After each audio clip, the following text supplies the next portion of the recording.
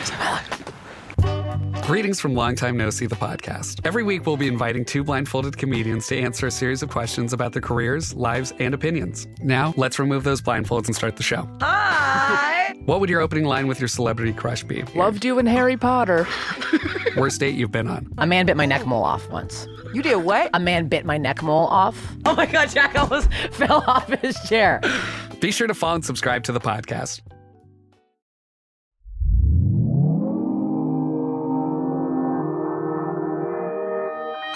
Consequence Podcast Network.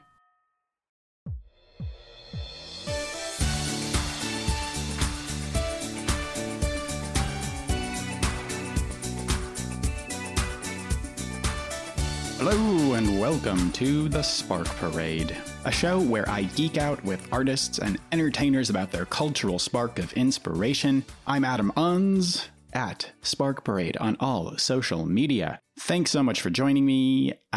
So I've got another great guest for you today. Predictable, right? I spoke to Grammy-nominated jazz saxophonist? How do we say that word? Let's say saxophonist. I spoke to Grammy-nominated jazz saxophonist Marcus Strickland about his spark, John Coltrane's legendary album, A Love Supreme. Marcus was a perfect guest. Perfect.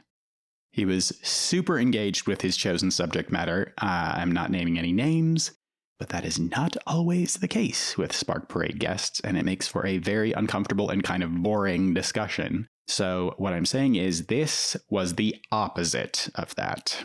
He's also really warm, incredibly smart, and speaking with him was a real joy. So let's have a listen, shall we?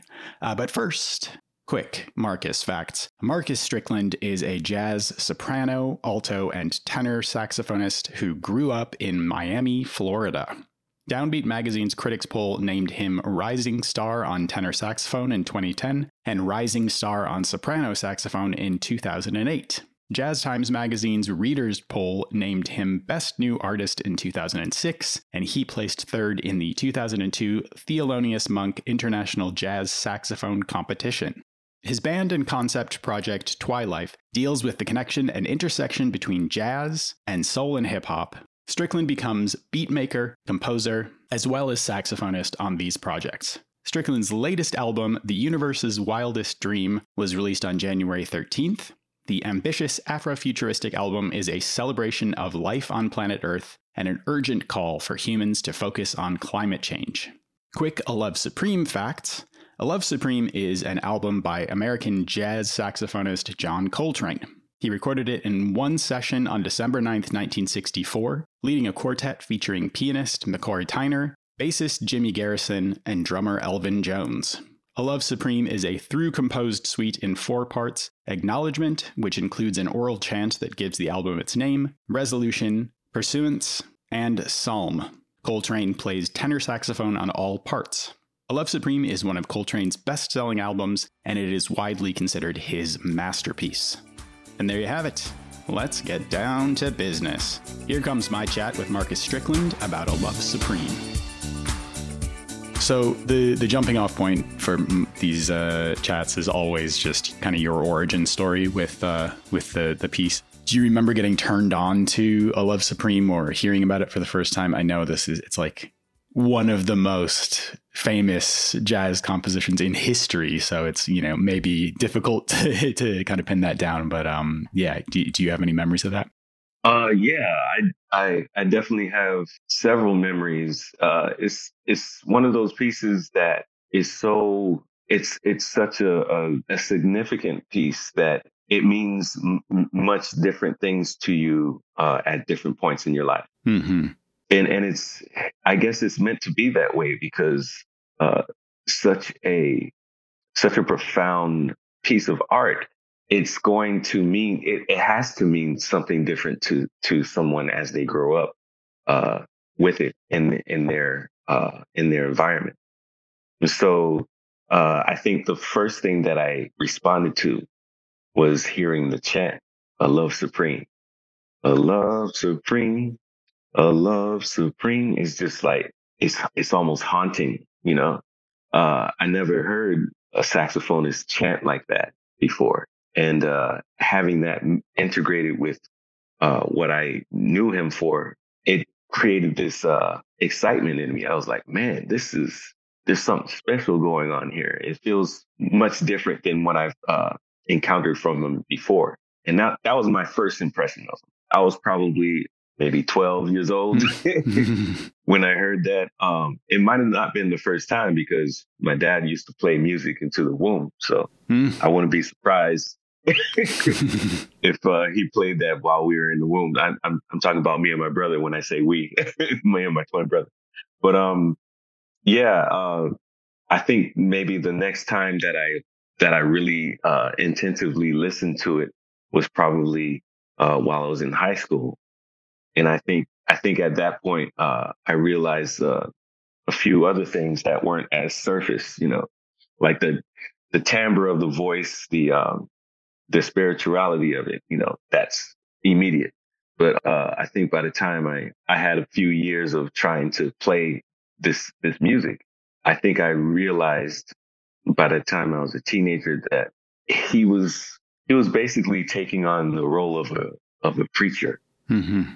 And it seems like the type of preacher he was being was one that is very universal, one that's not really bound to any specific religion, but is definitely in pursuit of divinity. Like the voice really started speaking to me. His voice through the instrument let me know that there's something more than the instrument, and that's what Coltrane was getting to. And that's what made him so special. And I think nowadays, I purely just see the music as medicine. I see that record as medicine. Like if I'm having a hard time, or if I want to concentrate on something, or if I'm just simply in a meditative state, that music is perfect for that occasion. So I definitely just see it as something that was put here to heal. Yeah. Yeah. And that really direct connection between the artist's intention and the way that audiences receive it is, it's not something that is like completely impossible in other art forms, but I think it's very unique to have this really direct link. And, there's like a church that is based on this piece of music in particular, but on Coltrane's music more generally. And I think it's because people understand that his intention with this was to draw a greater connection between music and, the power that it has spiritually, as you said, and just as a way to connect people to something bigger than themselves. And that really comes through. Yeah, it really does, man. And every person that I've introduced this piece to, because, a lot of times I'll encounter somebody who doesn't totally comprehend what it is that I do or what my intentions are as a musician, and they want to learn. Like they may be curious. Whenever I introduce this piece to them, they all have the same reaction, which is it's like it's almost like what they needed all this time finally arrived. Like it's kind of that state of euphoria. And and I look at the look on their face, and I'm just like, yeah, that's why you always hear about them. That's the first name that comes out of my mouth when you say who's your favorite, who's the most important, who's the baddest dude. It's like, that's why. Yeah. And I actually get sick of how much I refer to this piece sometimes, but it's like, duh, of course. Yeah. And that's another thing, that reaction, playing this music for people and having them, their reaction, the way that they hear and appreciate it, match the intention without even necessarily knowing what he was writing about, shows you again that the power of the music on its own, that it's causing this kind of chemical reaction, this thing that's just like out of people's control, and infusing that feeling into the music is such a, it shows that this is somebody who's a master of his craft and really was unparalleled in terms of what he could do with his music. Indeed. Yeah. Indeed. Also, I think just talking more broadly about jazz as an art form, there's something unique about jazz music that as a form of expression that allows musicians a little more freedom, at least in live performance. If you think about pop music, if you think about contemporary music, where people have a very strict definition of what they want from a particular song. And if you go to see, Beyonce in concert and she's doing this freeform interpretation of Crazy in Love, people are not going to respond to it exactly. There may be some fans who are like, oh, this is cool. This is something different, but people want to hear what they hear. Right. They want to hear what they hear on the radio.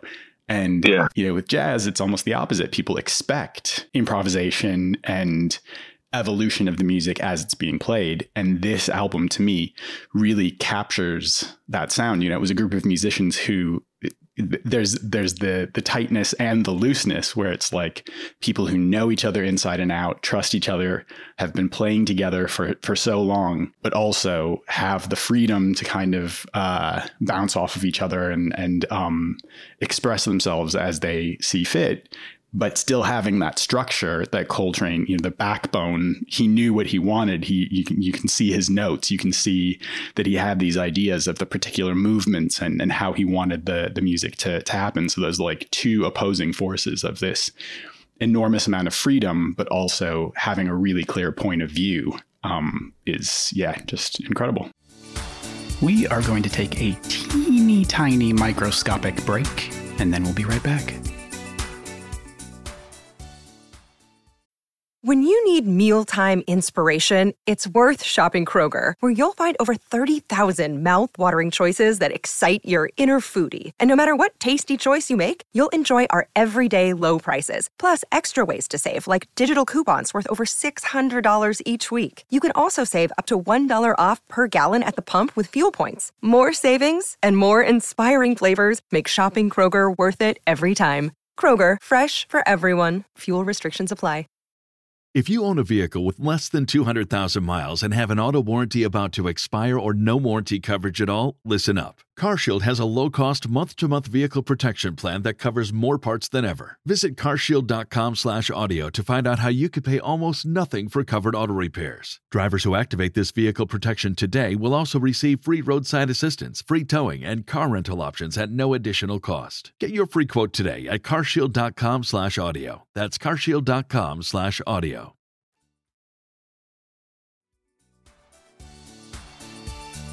Yeah, what's very touching was when I saw this film about Coltrane. It was fairly recent, a few years ago. I can't remember the name of it though, but they actually talk about the process that he went through writing this so important piece of music, and how he went upstairs in his house and just stayed there.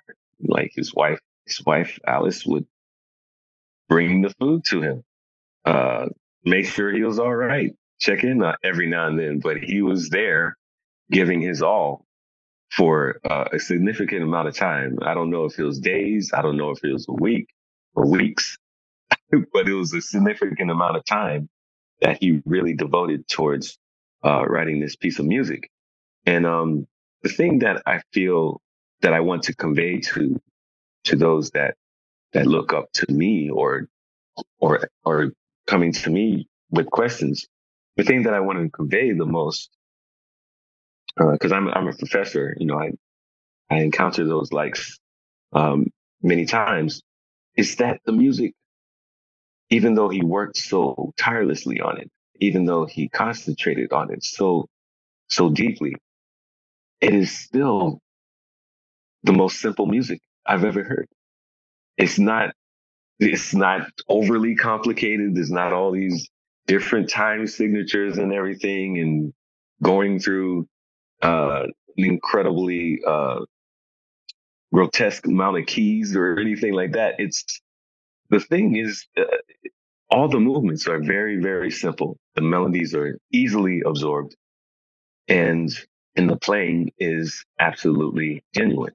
So, I like to convey that because I feel a lot of people are, especially in this idiom jazz, I feel that they're trying to prove themselves through their music, and you can hear it when somebody's trying to do that. I feel that with Coltrane, it was like he just wanted to be used, to be the vessel for a higher message. Now, not everybody has to do that, but I'm just saying it, when the intention is not to prove, when it's simply to represent something or to actually just let something pass through.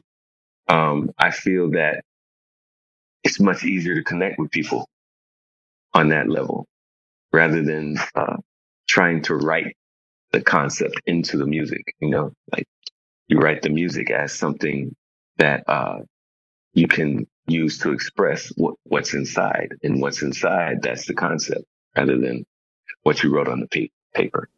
Right. And, the two sides of that coin again, then it's like this man who was a scholar, somebody who was dedicated to music so much, like you were saying, there are all of these crazy stories about, him playing one note over and over again for hours to try and like master that sound, or, falling asleep with the sax in his mouth because he's been playing all day and just like, it just never wants to stop. So that dedication, somebody who knows, is like a master of his craft, knows all of the ins and outs of the music that he wants to play so well, but doesn't want to, it's not about showing off and saying, look what I can do, or trying to be as complicated as possible because he's capable of that. It's saying there is this core message of this universal spirituality, this connectedness, the thing that, binds the whole world, the whole universe together, taking that enormous concept and distilling it into something that moves people and has this kind of, unifying effect. The same thing, we were talking about before, that people who hear it for the first time are just like instantly in it and understand it. So again, to have these really complex concepts, to have this really in-depth, complex understanding of music, and to be able to turn it into something that everybody can appreciate. Again, just like a master of his craft. Mm-hmm. Yeah, it's just something that I feel, when something is as genuine as possible, carried out in the most pure form, I feel that there's like almost it's almost undeniable the impact that it's going to have on the world. It might not happen immediately, and it didn't happen for him immediately. Most of it happened after he passed. So it's important not to romanticize that part of it. But it's like, if you make something so pure, so genuine, it's like, of course, that's going to touch a lot of people in a very, very profound way. So, I always kind of look at it as, this is the epitome of what an artist can do, no matter what medium. Although I have a little bias towards music. Yeah. But, yeah. But also, I mean, I don't know if this is true or if this is just a rumor, but this idea that when in the sessions when they were recording this album, that they had the lights dimmed to kind of evoke the atmosphere of a club or a jazz venue, to make it feel how it felt when they were playing live in front of an audience. And that feeling as well, making you feel like you're there, like you're a part of it when you listen to this. I think I feel like that's something that's unique to jazz as a whole, but with this album in particular, it does feel intimate. It feels like, you're very close to the music in a way that's really affecting. It's really moving. Yes, definitely. Definitely. There's certain, there's a lot of that type of process is something that I learned from, like, the first track on my record, Prayer. I knew that I had to record exactly how I felt at that moment in time. It was in maybe, I think, in October of 2020. The pandemic had hit. We had been locked down for months and months. The whole world kind of paused in a way that it never really did before. Maybe, when yellow fever came around, it was similar to that. But a lot of people that I spoke to, elderly people who have been through a lot, they said they've never seen something like this. And, just going through it and trying to figure out what to do next, relying on meditation for the first time in my life and realizing the benefits of it, actually seeing people who have time to actually understand the problems of others and actually fight for those problems. That was a very remarkable moment in time. So I didn't want to lose that. You can't reproduce that feeling. So I made sure that I recorded how I felt, and that's what became the first track of this record, Prayer. Um, I recorded it, made sure that everything was preserved exactly how I did it, and made sure that I used it for the record. And that kind of preservation and also honesty with the music, I feel that's something that I really gained from Coltrane. It felt like he was truly in the moment when he played, whether in the studio, whether live, even in interviews when he was answering questions. People are constantly prodding him to think about very earthly things. And the only thing he can think about is energy, universe, and what's pure. And he just stays on that track, no matter what the interviewer is trying to, like, what do you think about race? What do you think about this? What do you think? He's just like, I don't know anything about that. Like he has that kind of, that's the kind of demeanor that I don't know anything about that. All I know is that, I'm just trying to do good in this world. And I think everybody should do the same. It's just like, just it keeps his eye on the prize. And, so like, a lot of that, has been absorbed by me. And I try my best to get towards that. I know I'll never get quite towards there, but it's good to have that goal. Yeah. And also just, thinking about the pandemic, that it's like obviously living through this unprecedented moment, something that please, hopefully none of us will have to live through again in our lifetimes. But thinking about the way that Coltrane looked at things, that it was like each moment had that kind of, every moment that he was living through was something that he was absorbing fully.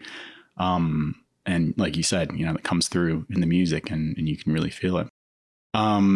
This has been incredible. I really appreciate you making time for me.